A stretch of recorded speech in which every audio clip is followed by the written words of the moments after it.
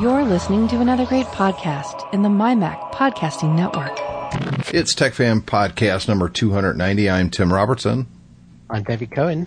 And David, next week, supposed to have Larry on from the CEO of Otherworld Computing.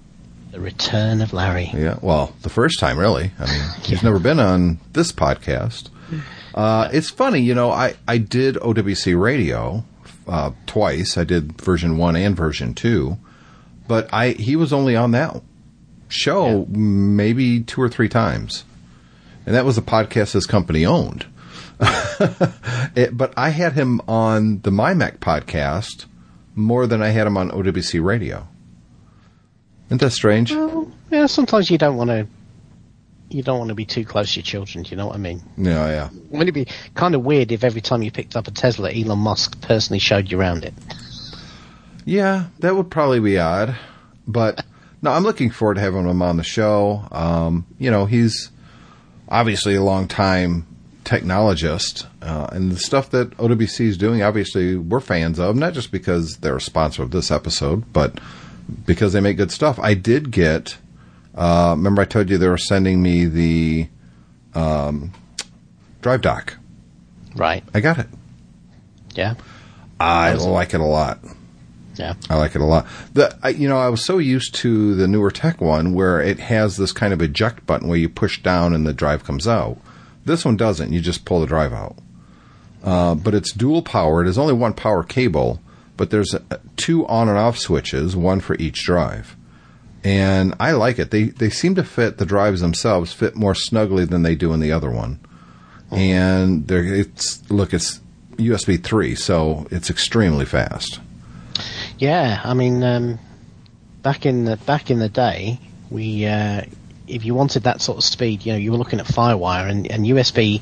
Even USB 2 was not great because it could choke down when you were doing a lot on the computer. Yep. But USB 3 has so much bandwidth that really it's Thunderbolt and everything is fantastic. Don't get me wrong, but USB for most 3 people, is it's so good that it almost obviates the need for anything else unless you've got specialist requirements. Right. Yeah. But I'm quite pleased with it. It looks good on my desk. Obviously, it matches the iMac sitting here perfectly. Yeah. And it doesn't look too bad next to my Asus monitor because the top of this is black, which is the bezel around the Asus monitor. Yeah, I'm quite pleased with it. So your Asus monitor, does that crap out if it's too close to your Wi-Fi router? No, in fact, it's close to 2 Wi-Fi routers, and I have no problems. It's kind of crazy that there was no shielding in that LG monitor that Apple was promoting, that it would just freak out. Now, LG's come out and said that it's LG, right? Am I right? Yeah, it is LG, yeah. That they've got a redesign coming out, which basically means they're wrapping it in aluminum foil on the inside. But here's the thing. There's 2 things about this. First of all, you know, the reason we mention this is because the reason Apple promoted this monitor is they decided they weren't going to make their own high-res kind of retina quality displays. Well, that's not necessarily the case. All we know for a fact is they don't have one to sell right now. Whether that means they're not making one or it wasn't ready when the new MacBook Pros launched. Only the future will say. I'm kind of surprised that they're not launching their own. It'd be interesting to see whether this changes their attitude. This episode changes their attitude to that, because what they did is they promoted this as a solution, and of course the problem with promoting a solution is that if that solution then doesn't work or is found to be flawed, then that kind of reflects badly on you. It's like, well, didn't Apple do any testing on this? This is certainly the sort of thing you would imagine they would have caught if they'd have done their own device. There was word from people who knew people, and some of the reports I heard were from people who normally get these things fairly right, that Apple were not in the business of making monitors anymore. So I think if one does come out now, it will be a response to perhaps, or will certainly be influenced by this debacle. And debacle is what it is. These things aren't cheap, and you're normally pairing them up with these new laptops that are also not cheap. And then to find, you know, the thing goes on the fritz just because you have it. And it wasn't like you had to have the the Wi-Fi device right on top of it either. It was like in the same room. Yeah, 3 foot. You know? Yeah. No, it's more than that. It was 3. Was it? It was 3 meters. Oh, was it 3 meters? Wow. It was 2 or 3 meters, I think. So that is certainly the same room class. Yes. And to find that basically makes your expensive monitor look like is broken does not really bode well at all. It's the laziness that bothers me more than anything. The lack of quality control on LG's part. And I'll be honest with you, I've got an LG TV. And in fact, I've got 2 of them. And I'm quite impressed with the quality as far as the picture goes. It's funny, though. I've got 2. One is, 5 years old. And I got a really good price on it, but it was really designed for hotels.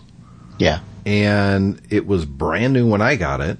I can go in and I can do, let me put it this way. I've got options on this TV that consumer level TVs just simply don't have. Yeah. Like, have you ever noticed when you go into a hotel, you turn on the TV, it always goes to the same channel, and it's like some kind of a hotel thing? Yeah. I can do that with this TV. I can also upload my own logo to it if I wanted to when it starts up, or when it goes into screensaver mode. There's a lot of different little tiny options that, quite frankly, I don't do anything with, but it's there. The only thing that monitor really, or that TV really does is it's the Game Center TV, right? Right. But it's thick. It's big. Now, is that because it's 5 years old? Yes, but it was also a hotel one, so they really wanted to make it bulletproof so people couldn't mess with these too much in a hotel room. The newer one gets a much better picture. It's the ultra high def. It's the, I talked about it a couple months ago. Yeah. And the difference in thickness, lightness, and all that is night and day. I could pick up the new TV, which is bigger. It's a 50 instead of, was it a 50? I think it's a 50. 40, 46 or 50, I forget. We'll just call it a 50 for now. I can pick that up with one hand. I can't pick I can pick the other one up with one hand too, but I would crush it because it would take so much more strength. Yeah. But the picture quality is great. But when I start hearing stories like this, it does make me question not just LG's, but maybe the quality control in a lot of these consumer electronic companies, that they're pushing this stuff out so quickly and so cheaply for the consumer. Is the quality really there? We can buy the TVs now for $3.99, but is it going to last as long as my $8.99 Sony did? I think the problem we're facing is that the tolerances in this stuff, as you drive down towards not only just cost but performance in terms of thinness and those sorts of things, you run the risk of falling foul of physics, and you've got to cater for that. And you can imagine a situation where they're testing this, they're testing it for frequency, filtering frequencies and that sort of thing, and the judgment is made. I mean, it's happened many times before in manufacturing where somebody says, well, you know what, if we put shielding in, it's going to increase the weight or increase the size or increase the cost. And some manufacturing middle guy somewhere says, well, let's just not do that. You know what, the cost of returns or the cost of the problem will be less than what it will do to affect every product, or they make a judgment. They say, well, I don't agree with your test results. I don't think it's a big problem. I think you're overstating the problem, and so a decision is made to go ahead, and then it blows up in people's faces because the real world is a very harsh environment to test in. And who knows? Maybe in this case, Apple decided that they weren't going to. Rather than producing their own display, they were going to promote this one, and they came to LG and said, yeah, that display that you're developing, we want to promote it, and this is when we're launching our laptops, and you need to have it ready by then. And LG went, yeah, okay, and then somebody had to cut some corners to meet that date, and this is what happened. Who knows? We don't. That's pure speculation, but you can imagine that being a likely scenario, a possible scenario. So, I don't think so. I think it's probably likely. Yeah. Well, you can imagine it being likely. I mean, we have no information whatsoever to suggest that that's actually what's happened. The interesting thing here is that I don't know how many of these they've sold, but they're going to have to return them and fix them. Or will they? Well, you would hope so. I would certainly hope that Apple makes sure they do, because Apple's put their name behind these. You know, if LG leaves the users who've got bad ones out to dry, then Apple's going to have a little bit of responsibility there because they promoted this product.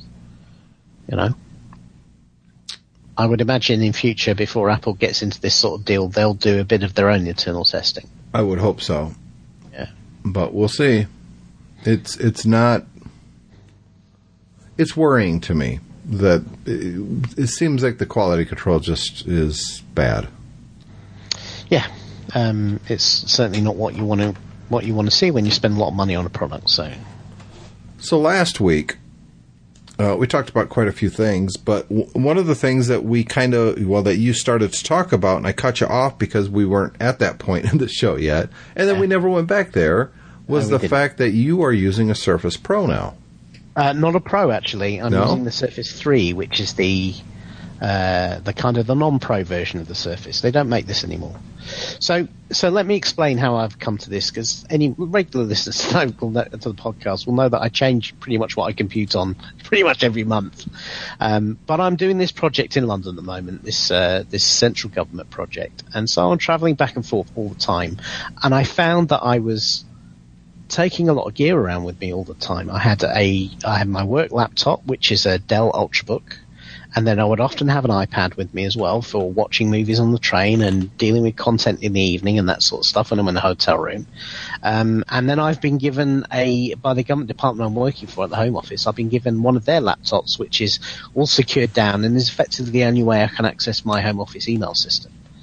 So I have all this stuff, and I kind of got sick of carrying it all with me. And I really thought that I wanted to downsize, and what could I do? I've kind of taken the decision that the Home Office email stays in the Home Office, and I only access it when I'm there, which is interesting. They've kind of locked it down so you can't forward mail or meeting requests outside of the organisation, which is challenging.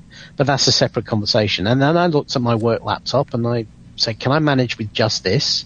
But the problem is I like to have a tablet. I like to sit in the evening in the hotel. I like to be able to watch movies and maybe work at the same time.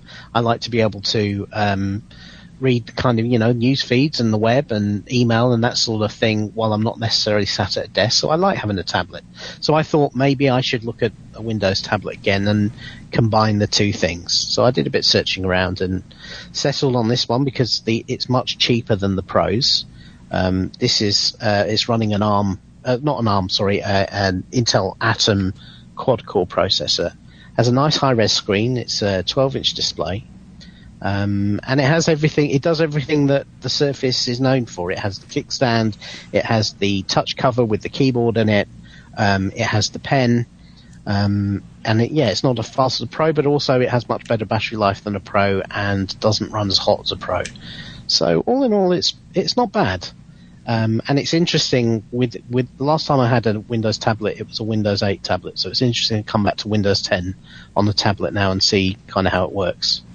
Now, you say it's not bad. That doesn't necessarily mean it's a winning endorsement. So what is it missing? Is it speed? Is it build quality? This is the 4 gig memory one. And I think for speed, it's okay. It's better than your average netbook. It's nowhere near like a Core i5 Pro.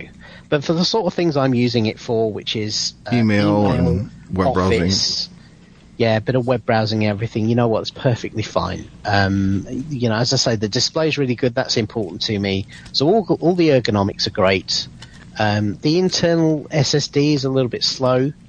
But again, I've not got a lot of stuff on there. The important thing for me is the fact that I can access encrypted drives without a problem. I can access, this will run anything that runs on Windows because it's an Intel processor. So I can access all of those applications and websites and systems without any issue. Where I think it falls down for me is that it's kind of great as a tablet that turns into a laptop replacement. As a pure tablet, it's nowhere near the iPad. Absolutely not. Windows 10 is that, they've made some improvements for touch and they've kind of got a good middle ground for tablet applications, but it's just the experience is really clunky compared to an iPad. So it's fine, and I live with it because I'm saving the weight of carrying an iPad Pro or another iPad with me, another device to worry about charging and managing and all that sort of things. I kind of tolerate it for that, but I would never go to anybody who's looking for a tablet and say, you know what, if you don't need Windows computing, the Windows Surfaces are still great tablets, because they're not. No. That's too bad. And as I say, Microsoft have discontinued this one now. I don't know whether they're going to replace it or not, but that's kind of a shame, because, you know what, if you do need to be able to run Windows and you also want a tablet, they are pretty nice devices. They're light. The battery is 7 or 8 hours. The screen is fantastic. It's not quite Retina quality, but it's pretty good. And Windows 10 as a desktop OS is still, pretty nifty. It's pretty good. It's better than Windows 8. And if that's what you need, and Microsoft really has nailed the ergonomics of these devices. The kickstand now, and the touch keyboard, and the responsiveness of the trackpad on that touch cover and everything is really, really great. It's interesting. I'm trying to decide so it feels clunky, though. Using it as a tablet feels clunky. So Windows 10 basically has a tablet mode, right, that it goes into. If you disconnect the keyboard, the touch cover, or you can put it in manually, and then kind of the whole Windows interface becomes bigger and more touch-friendly. Yeah, and then the start menu that you see on Windows 10 desktops turns into something that looks a little bit more like the old Windows 8 kind of big square Metro interface, but it's you still got the desktop there and kind of, so it's nice and easy. So for instance, I'm using it now, so I've just put it into touch mode, and now I have my standard start menu here with the stuff I pinned to the front, and I've got, my email, my calendar, and the web browser and that sort of thing. But here's the problem. So if I click on the web browser, I've got Mozilla Firefox installed on this tablet. So I click on that, and I get a copy of Firefox that looks the same as it does on a regular PC. Now, this is very difficult to use with my finger. Right, because it's just not designed for that. It's not designed for that. All the touch targets are very small. Look, for instance, it's in tablet mode now, and I click on the URL bar to type something in, and the keyboard does not pop up straight away. I have to press it down at the bottom. Now, once I've done that a couple of times, the kind of Windows kind of figures that out and starts popping it up automatically. But, it's not there straight away. So then you kind of, what do I need to press to get the keyboard to come up? Now, if I click in the search bar on Firefox, then it comes up straight away. So how much did you pay for this? I paid, I bought it used, but I basically bought it used from a company that was liquidating stock, so it had barely been used. And I think I paid £220 for it, so, about $320, $350 maybe? I think it's less than that. The pound isn't as strong against the dollar. Yeah. I'm looking online, and $280 on today's exchange. So about $300 if you allow for. I'm looking, variation. And I can get Microsoft Surface 3 64 gig, $250. 64 gig, $237. That will be without the keyboard. Right. That'll just be the tablet. And I would say, if you're buying a Surface without buying a touch cover or it's called a type cover now, not touch cover. The cover with the keyboard in it, there's no point having it. Yeah, it's about $280 to $300 with a keyboard. Some of them are more expensive, but they've got all the bells and whistles. Yeah. $128, $440 with a pen, Art Touch mouse. Looks brand new. Mm-hmm. Yeah. So what do you think a good price would be if this was a new product, to really get some traction, which obviously this didn't do? Where do you think it would have to be? I think that sort of money is I think you've got to compete with the iPad, and you can't compete with the iPad on. They are competing with the iPad on build quality and design with this. It's as good as any Apple product from that point of view. But to compete with the iPad in terms of functionality, you've either got to make the software better or you've got to make the price less. And so I think $350 is round about right. They made a stupid decision with the Surface, all the Surfaces, in that they don't come bundled with the the type cover keyboard, and they should do. Yeah, it should not be an option. It just comes that way. Yeah. Because basically, otherwise, you're giving the user an experience which straight out the box is substandard. So you should never do that. No. But having said that, I mean, we've just had Apple's results this week, and the iPad is still, it's not tanking, but it's not growing. And I think there are problems with the iPad as well, in that the iPad has the opposite problem. It's a fantastic tablet, but it can't do the sort of things I do here on this when I'm working. And that is a real problem for me. I'd love to be able to use my iPad Pro as my only computer when I'm doing this job, but I can't because it's just too difficult to, particularly when you're multitasking. It's too difficult to do things. You can't access encrypted drives. You can't access USB drives. You can't move things easily from one program to another and maintain security unless you go through Dropbox or OneDrive, which in my current job I can't do because I'm not allowed to do that. I've got to keep everything local. So the iPad is as great as it is as a tablet, it suffers as a business computer, and I think that's part one of the reasons it's holding the iPad back. Yeah. And I really hope that this year we see improvements, not just in the hardware design for the iPad in the next versions, but they actually really, in my opinion, they need to fork iOS at this point and make a pro iOS that brings the iPad forward as a business computing device, as opposed to just, what it is at the moment, which is a great all-round tablet. Isn't that just a Mac? Well, could be, but the thing is, the iPad is still substantially cheaper than an entry-level Mac, isn't it? So it's yeah, but would it be if they forked it and they made it more of a professional machine? If they did, then maybe that's one way the Mac's going to go. Or maybe you port Mac OS to ARM and then you do that on the iPad Pro. I don't know. I just pose the questions. I don't have the answers. Here's the thing. I don't think there's a problem with the iPad, nor do I think Apple would go this route. Your use case scenario is pretty small compared to most users. You know what? I don't think it is. But here's the thing. Let me finish. Apple isn't in the business of business computers. They are a consumer electronics company. Now, some people use them professionally, but those are mostly on the creative end. Very few businesses use Apple products because of what you say, and I don't think Apple sees that as a problem. It's not their core competency. It's not the market they've ever gone after. Regardless of this partnership with IBM to make them a little bit more enterprise friendly, I think that partnership, if anything, highlights what I'm saying, that it's not Apple's core competency. They're not good at these things because they don't care about these things. So let a company like IBM partner up with them and provide the software solutions and the guidance to some of Apple's teams to make them a little bit more so for use case scenarios, but not as a general purpose business platform.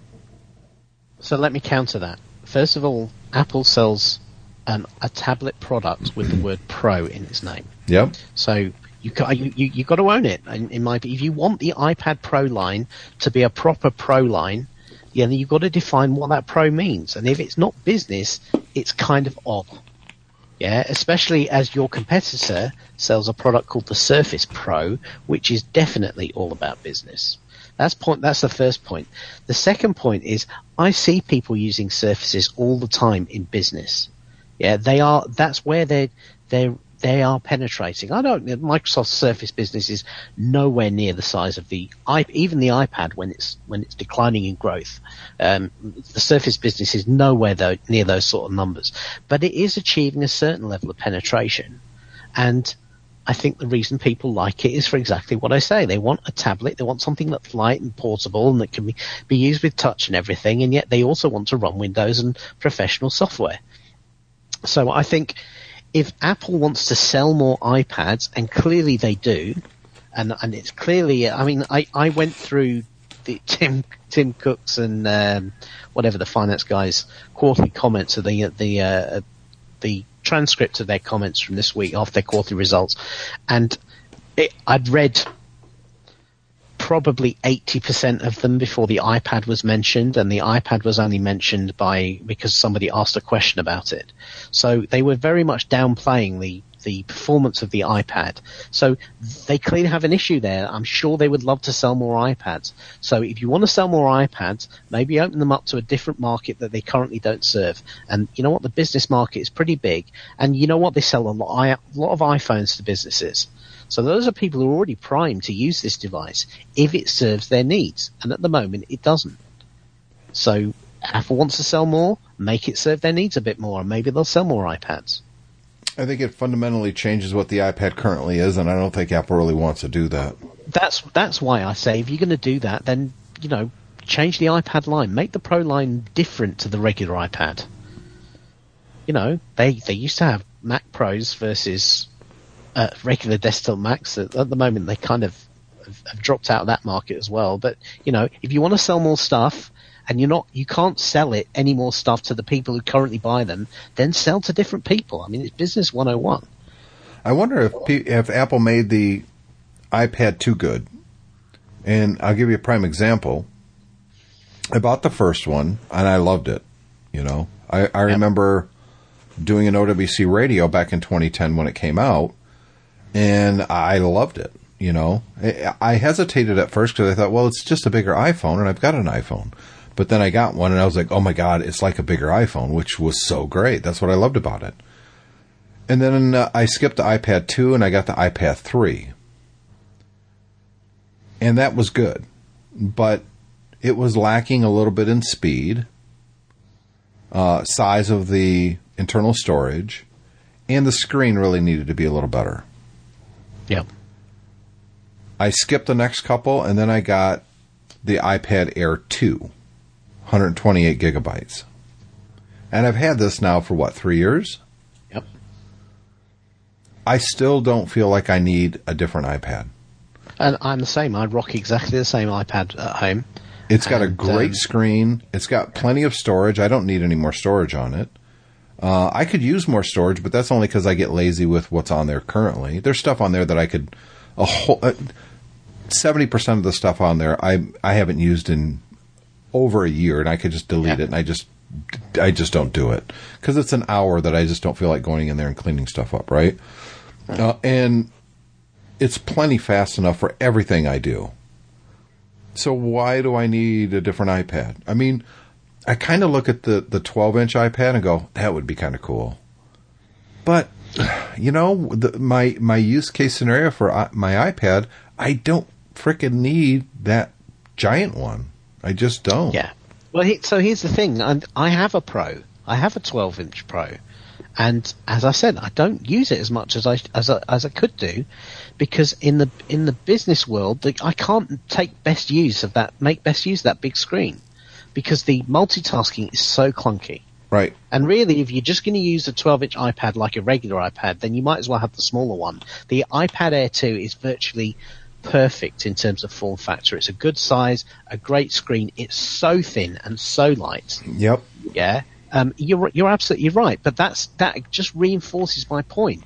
The iPad is so good that a lot of people who want one already have one. If you want to drive upgrades and you want to bring people to that platform, you've got to make it different. Otherwise, because at the moment it clearly is serving its current market pretty well, and that's why the sales are not growing. You've got to grow it out into a different market if you want to sell more of them. And I think it appears at the moment, and it's been about 3 years now that iPad sales have been in this same position. Yeah. It's since a year after the iPad Air 2 launched.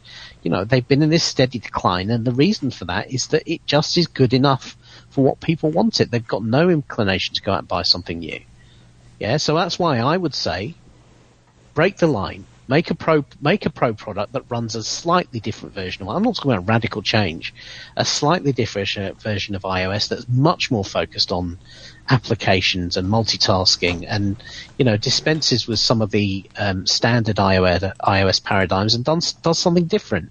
And you know what? That's an insurance for the future, because then if your Mac business continues to slow down, then you've got another platform. If Apple really believes that the iPad is the future of computing, I can't believe they think it's the future of computing exactly as it is now, with the software it has now.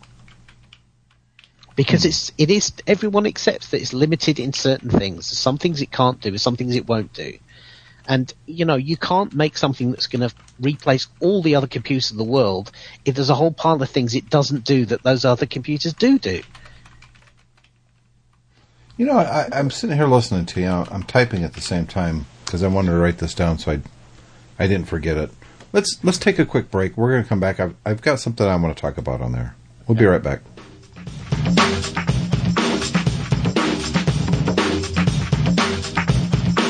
Now, see, what I'll do is I'll throw in some of that stuff that we've been saying after that into the commercial itself. Right. Okay. So, but what will we do when it's no longer like autumn or fall of 2016? We'll do a different one.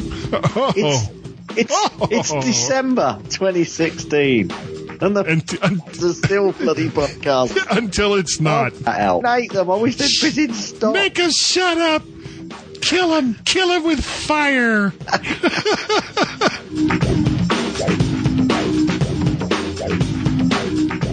Back here on Tech Fan Podcast 290, Tim Robertson, David Cohen.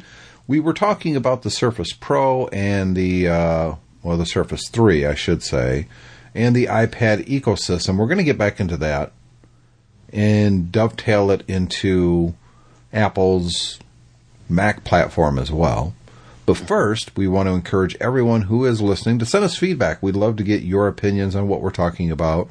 It's real easy to do. Simply send an email to theshow@techfanpodcast.com, and we'll read it right here on the show. I don't think we got anything from the last show, David. No, I don't think so. That's rare that we don't get any feedback. So this is an open invitation. Please send us feedback. Unfortunately, everything we say is so perfect that people just can't add to it. Yeah, I'm sure that's it. It's very much encouraged to send us feedback. Yeah. You can just go to the website, techfanpodcast.com or mymac.com, and leave a comment in the show notes, and we'll pick them up and read them here as well. I can virtually guarantee that we're going to get something from Brendan this week saying, tablets, what a load of rubbish. Right. Yep. Well, because he uses a piece of stone and flattens it. But actually, you know what? Brendan, I know you're listening, so write to us and tell us what you do use. I'm really interested to know what you do use and kind of what your computing environment is like, because I'm very much about trying out the vintage stuff and the older stuff and getting by with older stuff. So I'd be interested to know how Brendan rocks his computing. We also want to thank our sponsor this week, MacSales.com.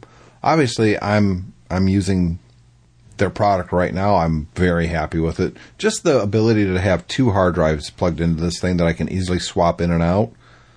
I just should have got something like this a long time ago. Yeah. And I had something when I had two of the Voyagers, but one of them, it was like a first generation one, died on me, and I never replaced it. So I was stuck with just the one. Yeah. And I'm glad they sent me this because it's definitely going to get used. So it must be great to hook that unit up to your iPad and watch movies off those hard drives. Yeah. Hang on a minute, you can't do that. No, but what I can do is, since all my movies are on this drive, plugged into my computer, I can watch them all on my iPad because I'm running Plex, and Plex is serving that. But then you need the computer. I don't have to have the computer. No, I could have just a media server, a NAS box. A computer to serve those files to the iPad. Unless I sync them. This is an issue. If the iPad really wants to wear the big boy pants, it needs to be able to do this stuff on its own rather than relying on something to make it happen for it. Well, that kind of goes back to what I was going to bring up, and I said we'll talk about it after the break, and that is, does Apple do enough? And it's kind of a rhetorical question because I think the answer is no. Does Apple do enough to support the third-party ecosystem that is built up around both the Mac and iOS, including the iPhone and the iPad? I don't think they do. I think that their history over the last few years of closing these systems off, that not allowing upgrades, hard drives or RAM, I think that hurts the ecosystem. And I think when you do that, and I honestly do believe that this is the big problem right now with some of the people out there just aren't into the Mac the way they used to be. And I don't think that the iPad ever got that kind of a driven user base, is because there's not a lot you can do with it outside of what Apple intended. There's really no great cases anymore for laptops. I mean, Spec makes them and a couple other companies, but yeah, there's not this rich ecosystem that enhances these products. Now, some could say, well, yeah, it's because, they're perfect as they are. That's BS. They are not. Yeah. I think Apple puts too many restrictions, artificial restrictions, on these platforms simply for the sake of aesthetics. In long term, it's going to hurt Apple. I think if the iPad had a little bit more of an open architecture where you could plug in a USB stick and read movies, where it was a little bit more business friendly, you'd see a richer ecosystem that's supporting it, which would get more people wanting to buy it, which in turn would get more people to want to upgrade as time goes on to take advantage of some of these third-party peripherals that would come out for the new version, right? Yep. I think if they would just stop closing everything off and making themselves more friendly to an internal upgrade cycle for their current machines, I think more people would buy Macs, would buy iPads. They're not having any problem with the iPhone. Yeah. Although, we've got to keep this in perspective. I mean, Apple has the money to play a long game. And clearly with the iPad, what they're doing is they're playing a long game. They're trying not to sweat the fact that growth is that the market is declining, but they're still selling millions of the damn things every quarter. It's not like it's a moribund business by any stretch of the imagination. And so it could well be that we worry about these things and Apple just doesn't. They just go, well, you know what? It's a good business. It supports the overall platform, and we reckon that leave it long enough and it will pick up. As we incrementally develop the hardware and the software, it will pick up. So it could be they're completely healthily relaxed about it and don't feel the need to do major investment or major changes of the sorts of things we're talking about. I think your point about third parties is fine, but look how we opened the show.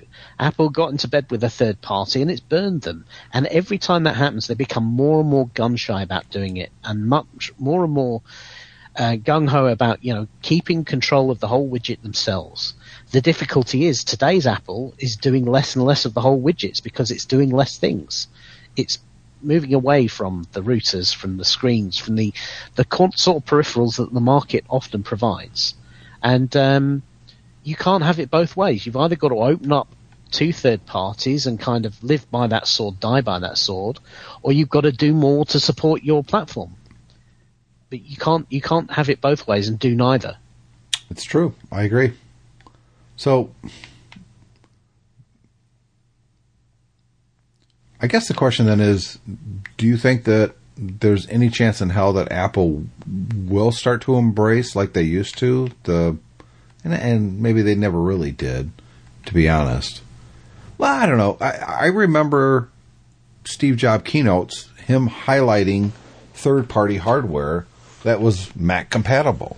Look at this digital camera. Look at this. Look at, they don't really do that anymore. No, and I think the problem with hardware is that plenty of manufacturers have been burned by changes in interfaces, the 30 pins of the Lightning and things like that. They've been changed, obviously, by design changes. If you, particularly with a tablet or with a phone, if you design it to really fit like a glove with a particular form factor and then Apple changes it every year, then you've got an issue. And we've all been in computer stores and gone online at places like OWC and everything, and you see peripherals for older iPads and older iPhones that basically are kind of in the bargain bin because everyone's moved on and these things just won't sell. They always sold in relatively low numbers anyway. I'm always reminded by sometimes when I'm looking at stuff for podcasting, you occasionally come across things like docks that the iPad could slot into that kind of turned it into a full audio workstation, with kind of microphone, big, XLR microphone inputs and dials and stuff like that. And of course, every single one of those is, supports an iPad that's like 3-4 years old. So if you want to use it, you've got to go out and buy a used iPad, That's right. Those manufacturers, every time that happens to them, they go, you know what, we're not going to take that risk anymore because it is a risk that's outside of our control. So Apple needs to kind of embrace those manufacturers and work more closely with them rather than just putting up a licensing program and say, well, here, if you want to do it, just, pay us a fee to use the license program, but we won't support you, anything like that. They certainly won't sit down with manufacturers and say, okay, well, here's our roadmap for the next 18 months, so you can design your manufacturing capability around that. They'll never do that. Right, and the problem there is that we'll use the podcast rig thing as an example. Apple comes out with a new iPad. 3 months later, this company releases this thing. If they're lucky, 3 months is all it takes. Yep. And they've basically got at that point 9 months to sell it because guess what? Apple's going to come out with a new iPad and this thing's not going to work. Yep. And they don't know what the new iPad is going to be, size. Are they going to USB-C or are they going to stick with Lightning? Yeah. So the third parties have basically a 9-month period. Maybe, because, let's be honest, if you're 3 months out when you know Apple's going to come out with an iPad and you're thinking about one of these rigs, maybe I'll just wait for the next iPad and get that one because it'll be faster with more storage for on the same price, hopefully, and then I'll get the one that works with the next iPad. Yeah. But, of course, there isn't one that works with the next iPad because that company said, we've done this twice. We're not selling these things in enough numbers because we keep getting surprised by Apple, and businesses do not like to be surprised. Heck with it. We're just not going to do it again. Yeah. Yeah. I think it's a big problem. And I think if Apple truly embraced the aftermarket, the third parties, and treated them like partners rather than like leeches that are leeching onto what they created, which I get the impression that Apple kind of feels that way about a lot of these companies. Oh, yeah. Look, you used to work in the partner ecosystem of companies that are directly supporting Apple as resellers, and Apple didn't treat them particularly well either. Yeah. When I worked for Mac Specialist, we were an Apple specialist, and the way that I saw Apple treating the other Apple specialists, including us, was disgusting. Some of the practices bordered on being illegal, but none of those partners would ever take Apple to court, even though it's clearly they would win, because it's Apple. What are you going to do? You're going to win, and then they'll pull your license, and then you're just out of business. And the draconian business practices that Apple would employ against these companies. Look, one of the biggest and best Apple specialists out there were TechServe in New York. They're out of business now. They closed up shop right in Manhattan. And Apple basically forced them to by stealing all their customers. You would buy a Mac at TechServe and then you'd get all this stuff from Apple about going to the Apple Store. They didn't support their own partners. And I'm not even talking about how much an Apple specialist could make by selling a Mac, which was peanuts. There was a lot of inside baseball stuff I could talk about that I'm not going to. But it was disgusting. Let me share one example that I came across recently.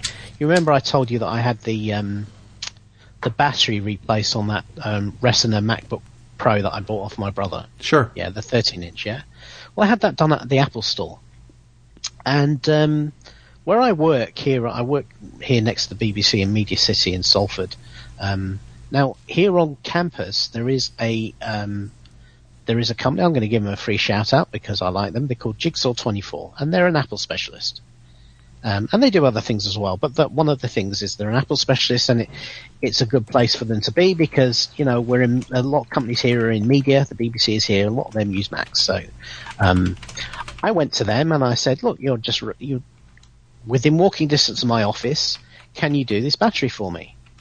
And they said, yeah. And, then they gave me the price and I said, oh, right. Okay. That's quite a bit more than Apple says on their website they do it for. And they went, yeah, we can't match Apple's pricing on that. And I said, well, that's slightly odd. I thought you were an Apple specialist. I thought you were like a support partner. He says, yeah, we are, but they won't sell us the batteries at the price that they sell them to you in the Apple Store. That's right. So there we go. And it wasn't, we're not talking about, 20 quid or something like that. We were talking about £118 more expensive to go to the local specialist rather than go to the Apple Store. So what did I do? I went to the Apple Store because I couldn't afford the extra money. Right, and that's because Apple puts these practices in place, trying to drive these other businesses out, and at the same time telling them, "Oh no, you're a valuable partner." Really? Because you don't act like it. Yeah. These are companies that saved Apple as a company when there were no Apple stores. It was these companies and the owners of these companies that were taking care of Apple's customers when Apple was unable to do so on their own. Oh, and I'm sure today's management in Apple would say to you, well, I'm sorry, that's ancient history, and that's not the position we're in now. We haven't been in that position for nearly 20 years, and, now we've got to conduct business the way we have to conduct business. I mean, business is unfortunately often cutthroat. Look at how grocery stores and big supermarket chains treat their food suppliers. This is endemic across big industry nowadays, which is you treat your suppliers and your partners terribly because that's just business. And don't take it personally. I'm not saying it's right. I'm not saying I agree with it because I certainly don't. I agree. But, you're right. It is the way it is. And it's unfortunate. Oh well.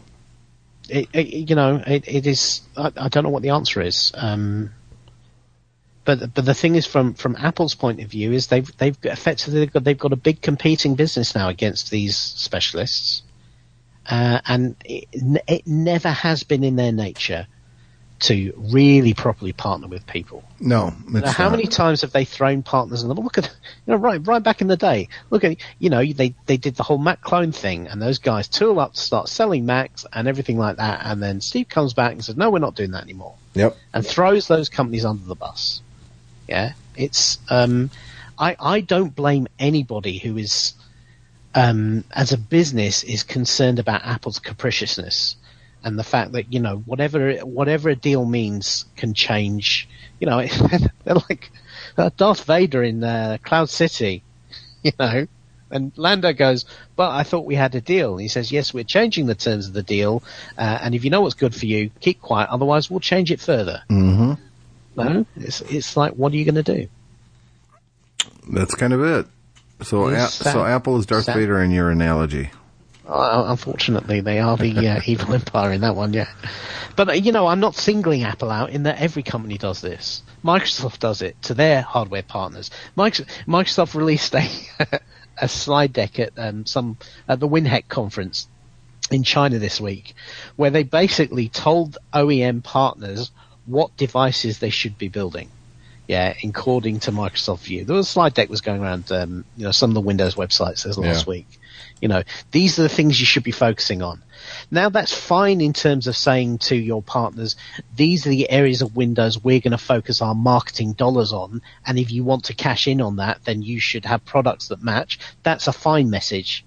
But the way they kind of pitched it was, thank you very much, partners. These are the devices we're interested in you selling so that we make more money. So please go out and make them.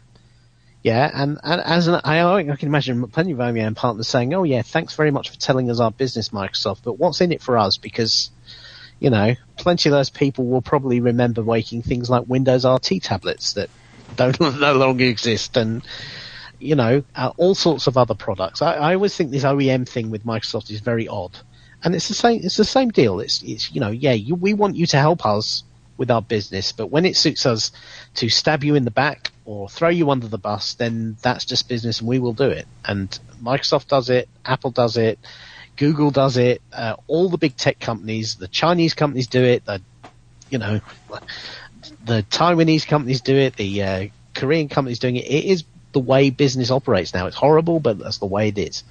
You know, we haven't even mentioned the biggest news this week.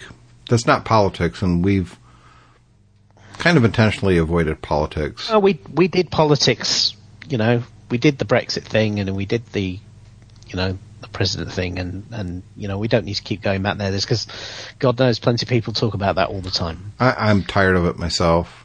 Yeah. You know. Biggest news of the week, though. And you probably remember where you were and what you were doing when you found out. I know I do. Go on, lay it on me. Ben Affleck decided not to direct the Batman movie.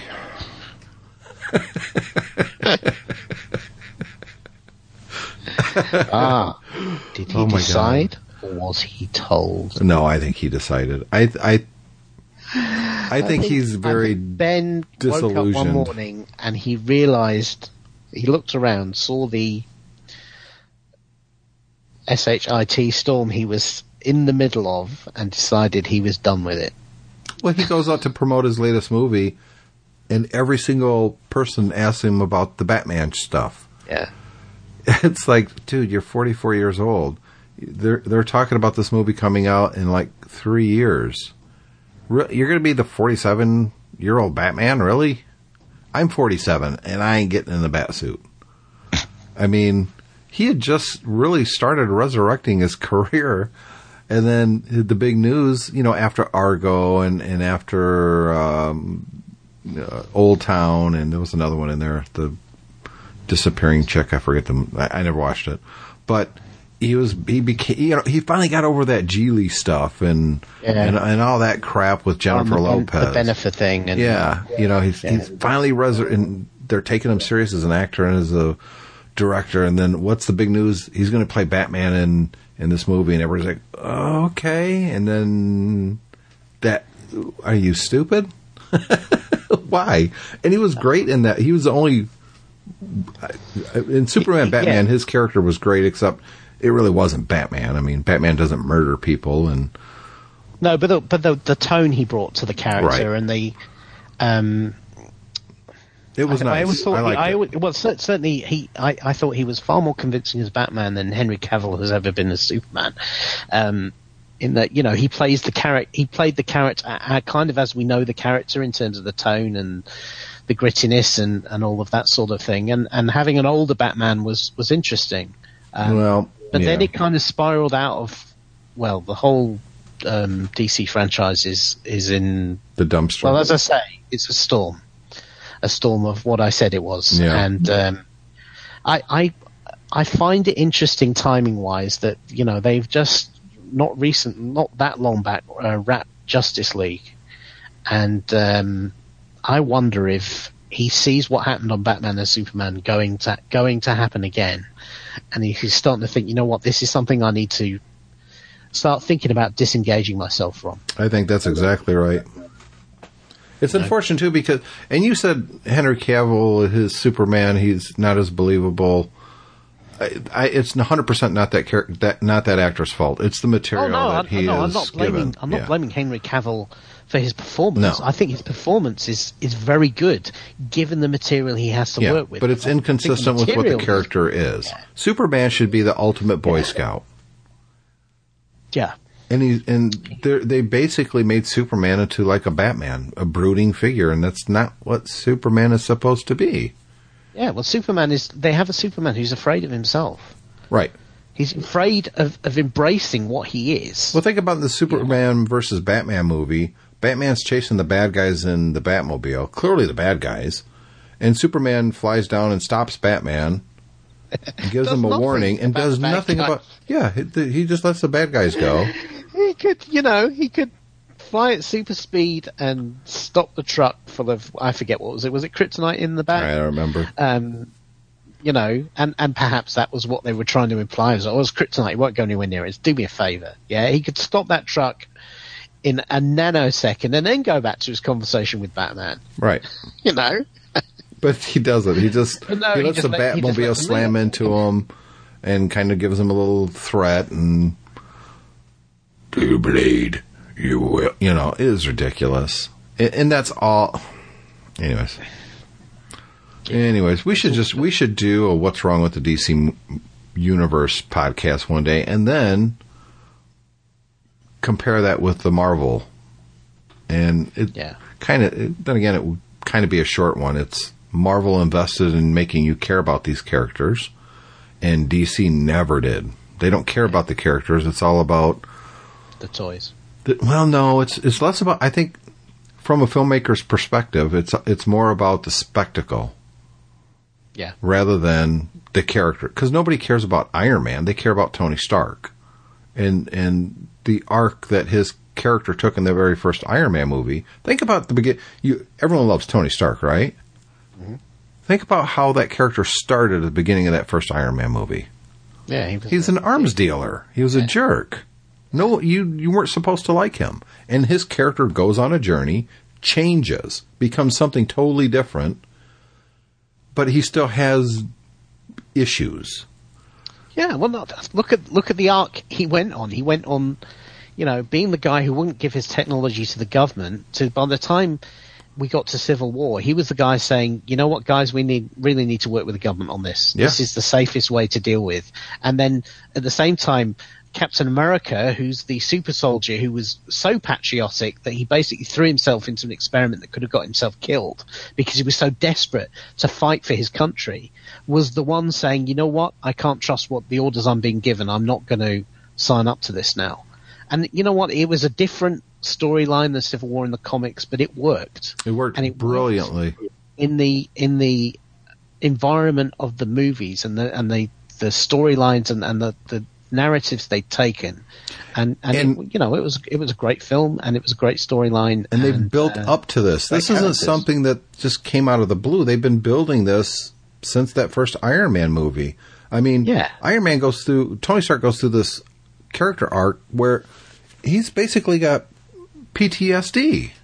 Yeah, I mean, he's not a well person, but yet you believe it. Is it just the actor? Sure, some of that, I mean, it's Robert Downey Jr., he's a brilliant actor, but I've seen him in bad movies. Yeah. This is well-crafted storytelling on a level with this many movies, and they're not all home runs, but on this many movies, it's unprecedented. It's never happened. Never happened. No. The closest they've ever come were the monster movies from the 50s. That's the closest they've ever come to making this kind of a shared universe, and that was paltry compared to this. Yeah, and don't get me wrong. I mean, we what would be interesting after doing a podcast about the faults in the DC universe is to do a podcast about the faults in the Marvel universe. And there are some. Not perfect. No, there are problems. There are some substantial issues in the Marvel universe, and not all of these movies are great. And even the great ones have some flaws. But we're talking about niggles, yes, compared to the train wreck, which has been pretty much every DC movie. Well, there's a difference between getting some things wrong and a fundamental flaw. Yeah. So we'll save the rest of that for a future episode. Not next week, obviously. We're going to have Larry on the show, and that's going to be via Skype. So I'll be talking to Larry, and David and I will get together as well. So figure out how we're going to edit that. But maybe in 2 weeks we can talk about Marvel and DC and getting to that, unless, of course, some big tech thing happens. We'd love to hear from you, the listener. Between now and then, send us what's your favorite Marvel movie and why. And if we get a couple of you guys to send that in, that would be great, and we could talk about it. So let's say 292, we're going to talk about DC and probably Marvel at the same time. What do you think?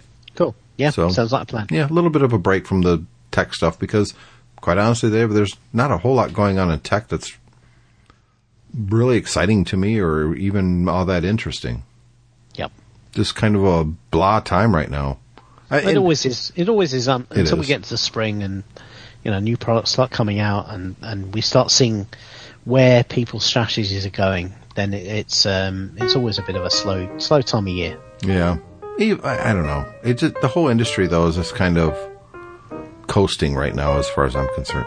What's your favorite new tech product from 2016? I can't think of one. For me, probably the AirPods.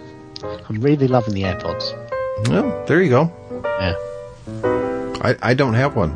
I can't think of one thing.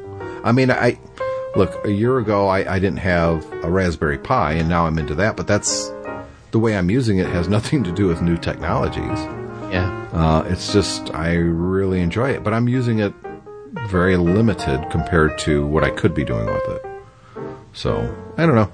Well, so we're going to talk about a little bit more geeky stuff here in a couple weeks. And, again, love to get your feedback and your thoughts. The show at techfanpodcast.com.